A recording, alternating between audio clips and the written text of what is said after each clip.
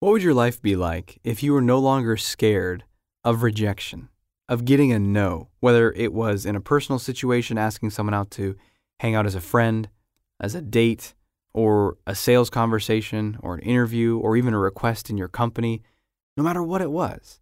What if you were no longer scared of no? What if it didn't bother you? What if it actually excited you to get a no? Seem far-fetched?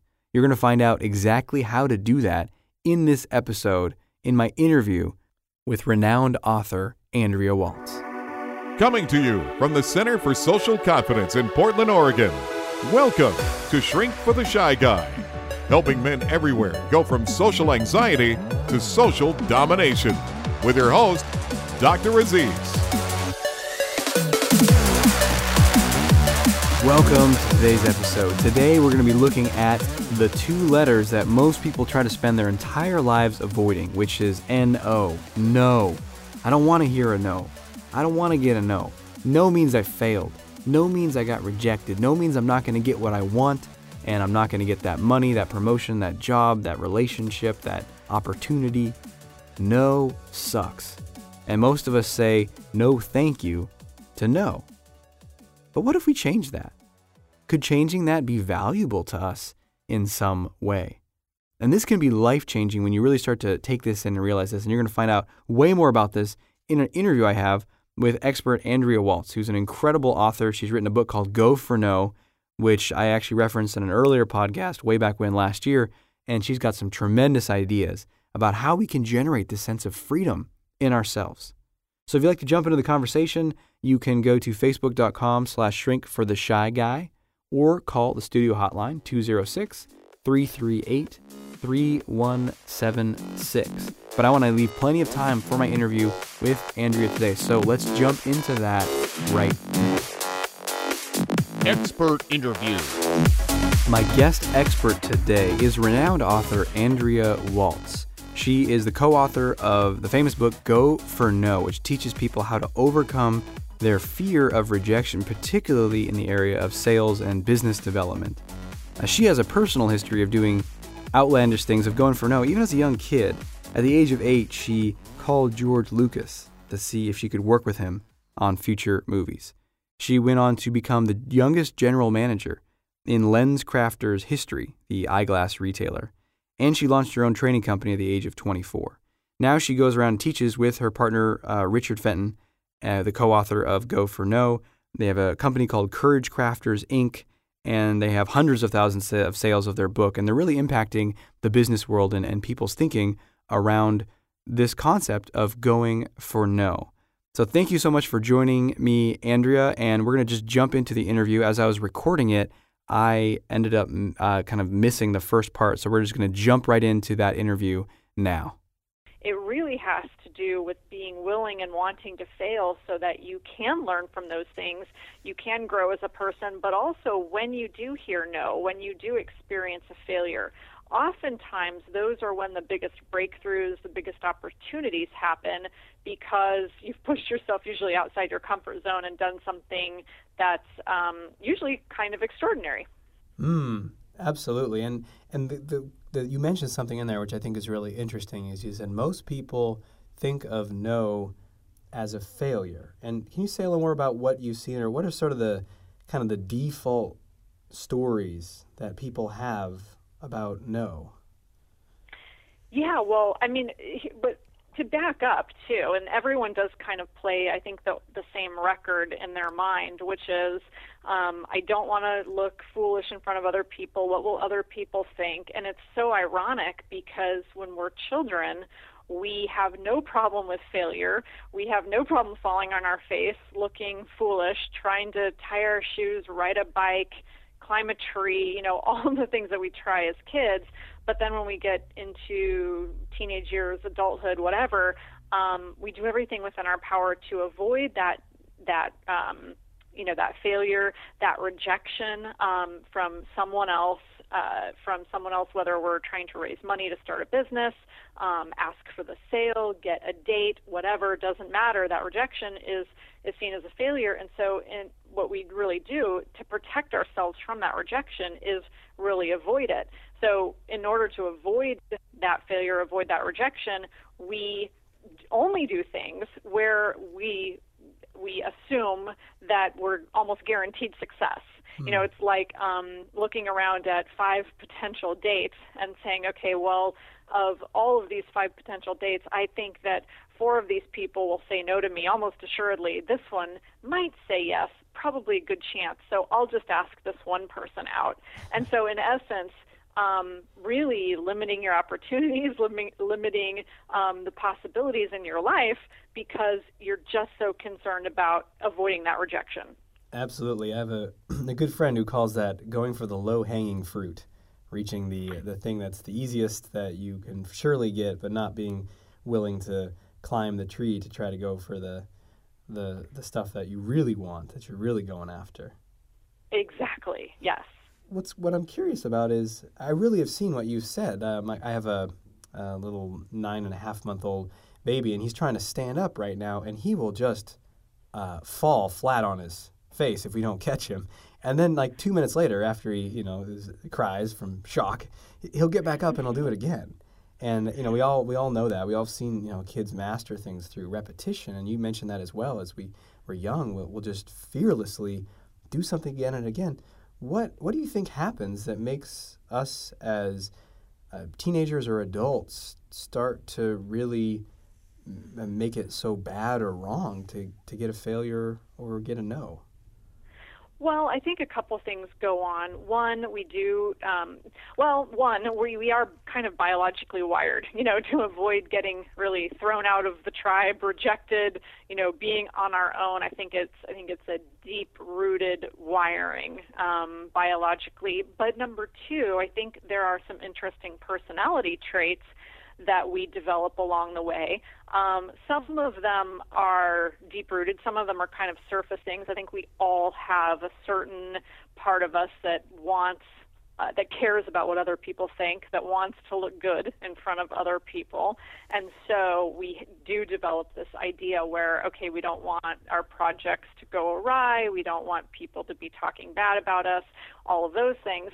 And then some of the deeper personality traits that form that I've started to see over the years is it could be anxiety and fear. Sometimes it's somebody who had a really bad experience from a sales standpoint where that someone maybe yelled at them or really got upset with them for, quote, being pushy, kind of like a pushy salesperson. And so their goal now is to never, ever, upset a customer or a prospect from a sales standpoint. And sometimes, and this is the trickiest one, is just really a sense of perfectionism, just this idea that I can't go out and try this. Failure is not an option, where we say, actually, it is an option. Nothing's going to be absolutely perfect. You can't plan for every contingency. And so that perfectionism trait in some people really causes them to have a lot of fear and anxiety around these things, and then to avoid that failure at all costs. We're going to pause for just one moment, and then we're going to jump back into our interview with Andrea.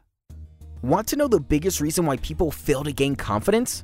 It's not intelligence, motivation, or willpower. It's a lack of support. Making these powerful shifts on your own can be difficult. Get the support, guidance, and accountability you need to truly transform your confidence so you can confidently talk with strangers. Expand your social life, connect with coworkers, and once and for all, feel comfortable interacting with anyone. Go to socialconfidencecenter.com/coaching now to learn more.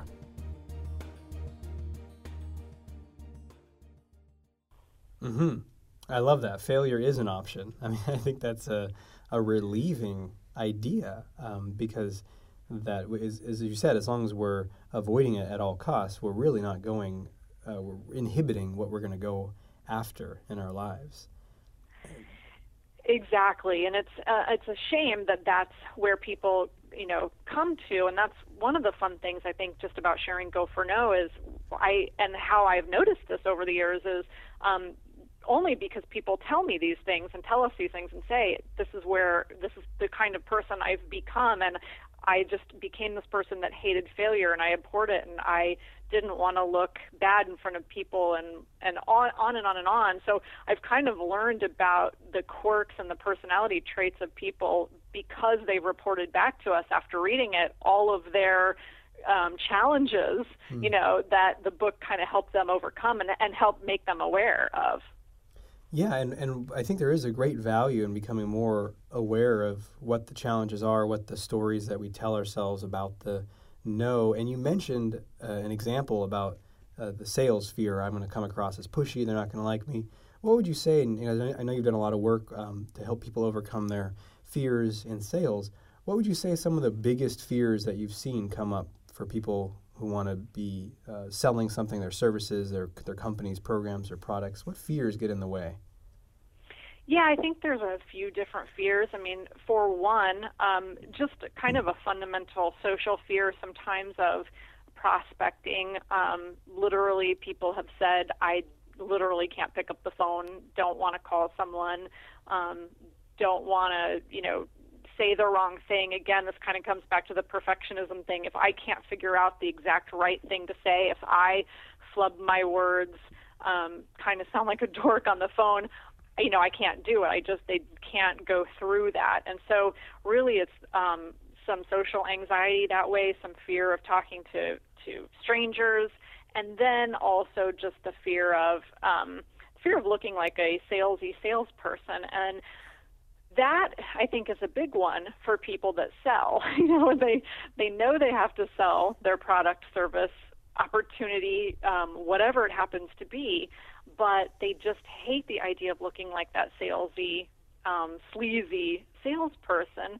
And the thing that I tell people all the time is that it's actually by going for no and being a person who accepts no and says, no is a perfectly acceptable answer and handles it with grace and becomes somebody who can handle it kind of on an emotional even keel, if you will, you actually avoid becoming that salesy, sleazy salesperson that you don't want to be. It's the people that go for yes and have kind of that I'm going to win at all costs. This person is going to say yes to me today no matter what. That's where you adopt that that sales persona that nobody wants to be.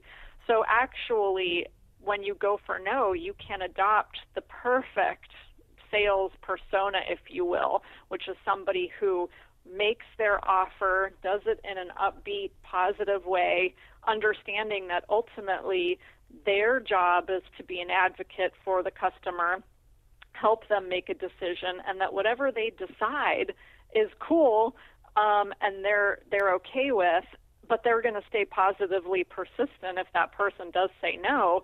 But it's never about badgering, and it's never about being someone who forces a yes on somebody who doesn't want or need something. That's a really interesting idea, that overly pushy kind of that fear that coming across that way actually comes from an attachment to I got to get yes, and really an aversion or inability to just relax and say, yeah, they might say no eventually at the end of it, and that's okay. And that's a really relaxing place to be coming from as a salesperson. Yeah, it's so true. And so Aziz, what we notice is that when you can relax, like you say, perfect word, what you find is that, the people that you're talking to don't feel as pressured by you, and the whole process can be a lot more relaxed and a lot easier, and that, I think, ultimately increases one's confidence. And of course, we all know that when you just sometimes you just need that little extra boost of confidence, and that can really power you through for the day or the week. And of course, the more confident you get, the more confident you become, and it's a self-fulfilling prophecy. You just need that one little boost sometimes. Yeah, and that's a great transition into, so we have a good sense of what some of the default stories is and some of the ways that we are held back by this fear of no. What does, from having studied this and coached so many people through it, what does no really mean? What does no? I'm sorry, can you repeat that question? Sure. I just couldn't. we have kind of a default story. Like if someone says no to me, it means I'm rejected, I'm a failure, I'm not good enough, I'm never going to get this. But what is it really, when someone starts going for no, what do they start to realize that it really means when they hear a no? Yes. Okay, thank you. Thank you. Sure. I completely get where you're coming from now.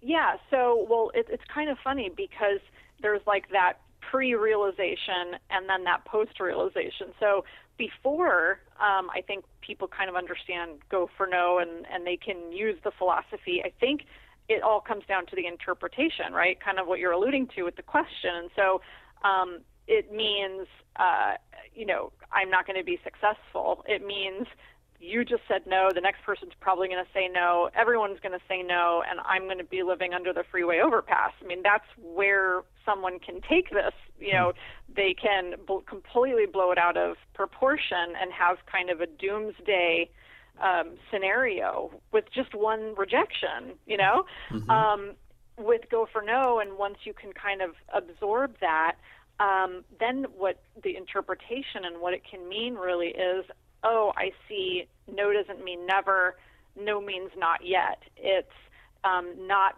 about me. And I think that's another thing that you would really appreciate, and I'm sure this dovetails a lot into what you teach, and that is, not taking that no or that rejection personally, and being able to say, this person's background, beliefs, desires, dislikes have everything to do with them, how they were raised, where they live, everything about them as a person.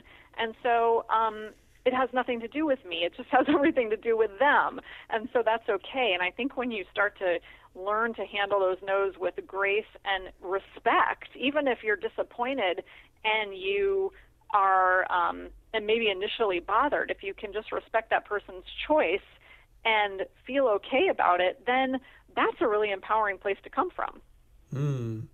Yeah, and how do you guide people in those early stages before they've really they're just shifting out of, I've avoided this horrible failure for much of my adult life, and now you've started to work with them on this idea of building up that tolerance for no, and they're just starting to move towards it, and they get their first few no's, and because of their old programming and their old stories, it feels kind of bad.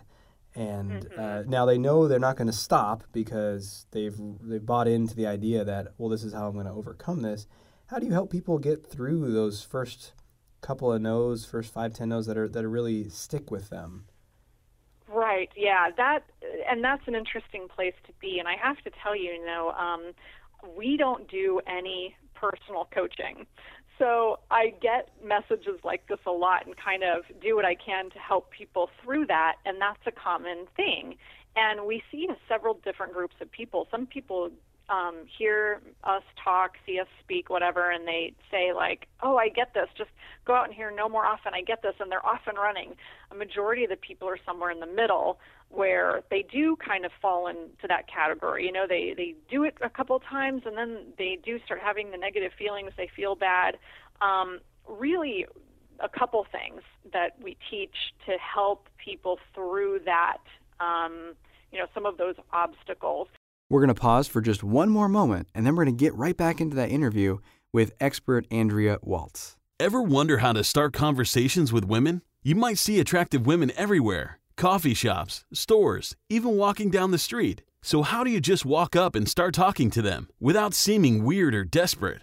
This is such a common challenge for guys that Dr. Aziz created a free ebook to teach you exactly how to do this. It's called 7 Ways to Start Conversations with Women. Anytime, anywhere. Go to 30daystodatingmastery.com to claim your free copy today. One is they have to be prepared for it.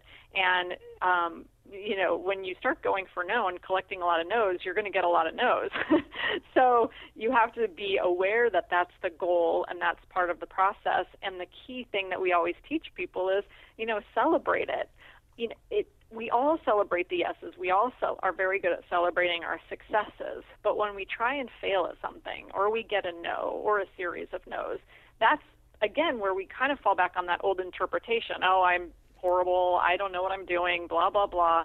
Well, that's actually where you should celebrate the fact that you made those attempts, you got those no's, set another goal for another to get, to try something else, to get another no the next day, set another goal. And then if you get those no's, celebrate those as well. That oftentimes can move people over that initial feeling bad. But if you take enough action, inevitably what happens is that people will get a yes, because the yeses are just out there. It is a numbers game ultimately. And so if they can stick with it long enough, they do get those yeses. They do get more confident, and they see, oh, the yeses are out there. I just need to hang in long enough to make those things pay off.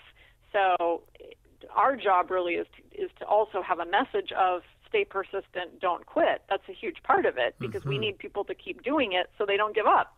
Right. Yeah, there's that. They kind of have to persist until they reach that breakthrough where they really start to see that, that no is not sort of a detrimental or problematic outcome. It's just an outcome that's on the path towards the desired outcome of yes. And I love the idea of celebrating that, really getting it into your body and your nervous system, that this is not something that crushes me or that is toxic to me. This is actually something that's, indicator of me moving forward in the world, me taking action in the world. Exactly. Yep. So that leads to the next question I had, which is how does someone get the courage to go for no? Let's say they're on board, like, that's okay, I get it, that sounds good. Any tips on just really like raw courage? Is it a mindset? Is it something that you focus on, or something you do with your ritual beforehand? Or what are some things you can guide people towards to be able to create that courage when they need it? Yeah, well, that is a great question. Of course, there's a couple of your typical cliche answers. I hate to say this, but it is true, and I know that you know this as well, and that is most of the time, in order to overcome our obstacles in life, you have to take action. And unfortunately, courage doesn't usually show up without the action. It kind of shows up right when you're doing it and after the fact. So it's one of these things where, in part, we teach people, hey, the fear of what you're doing and the fear of hearing no is not going to dissipate or go away before you get that first no, or even that 10th or 100th no. You're going to have to act despite the fear. And then, of course, and this is the cliche part, of course, we all hear this, well, the more you act, the more you get into action, the less fearful you become. And then before you know it, it's kind of like you think, wow, I can't believe I was scared of this at one time. Like learning anything, learning to swim, whatever it happens to be. So there's that whole action thing, and I think that's just the facts. There's no way around that. You can't give someone or gift someone courage. We like to say, we help craft people's courage, and really it is convincing people, sometimes dragging them kicking and screaming, if you will, to the edge and pushing them off and saying, hey, you've got to do this. We want you to fail. And that's, I guess, kind of the final thing. And this is a mindset thing, is in part, I feel like we give people permission to fail. We tell them to go fail. We encourage them and want them to go experience failure, to see that, yes, they survived, they didn't die, it builds their confidence. Maybe it doesn't feel completely fabulous, but eventually it just won't feel so weird once you start doing it. So it's getting people into action and showing them that the courage is there when they take the action. It's just the fear is there before, and it's something that people have to work through. But the interesting thing, and this kind of goes back to what we talked about a few minutes ago, and that is, again, children. We encouraged kids to try things and fail. We did it ourselves, and yet somehow as adults, especially in business, when we're doing things that maybe we haven't done before, we're launching a new website, we're writing a book, or selling a new service, and we allow ourselves no room for error. Like we somehow are all in the know, and so we shouldn't make mistakes, we shouldn't fail, and yet we did as kids. So really this permission to fail and kind of re-parenting yourself and saying, hey, it's okay if I make a mistake. I'm learning at this. I think that's really key. That brings us to the end of today's show, but we got to end with time for action. your action step. And your action step is to set a no goal. That's right, set a no goal. Set some area of your life that you want to progress in. And instead of saying, I'm going to get X, say, I'm going to get blank no's. So let's say you are wanting to get a certain number of sales conversations. Instead of saying, I'm going to get 3 sales this week, say, I'm going to get 7 no's this week. If you're interested in dating and relationships, instead of saying, I'm going to ask a woman out this week, say, I'm going to get 3 no's from women this week when I ask for their phone number. So how many women will you have to ask to get 3 no's? Interesting. If that stuff's too high level for you, then say, I'm going to walk down the street, I'm going to say hi to people and be friendly and warm, and I'm going to see if I can get 3 no's there. And a no there is just being ignored. And you know that they heard you. Not that they didn't hear you, but seeing that they heard you, saying it loud enough, friendly enough, warm enough, and seeing if you can get someone to just ignore you. That counts as a no as well. So whatever level you want to play at, the game is go for no. And set a number, whether it's 1 or 3 or 10, whatever it is for you, go for no. So I look forward to speaking with you in the next episode. We're going to jump back into that interview with Andrea, and she's going to talk about how to fail bigger, fail faster, how to accelerate this progress in your life with this philosophy of going for no. And the more you do this, the faster you do this, the bigger you do this, the better you get. The more confident you get, the more successful you become. So it's fantastic stuff. I'm excited to share that with you in next week's episode. Until we speak then, may you have the courage to be who you are and to know that you're awesome.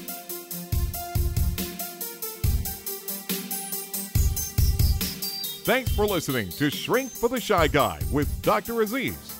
If you know anyone who can benefit from what you've just heard, please let them know and send them a link to shrinkfortheshyguy.com. For free blogs, ebooks, and training videos related to overcoming shyness and increasing confidence, go to socialconfidencecenter.com.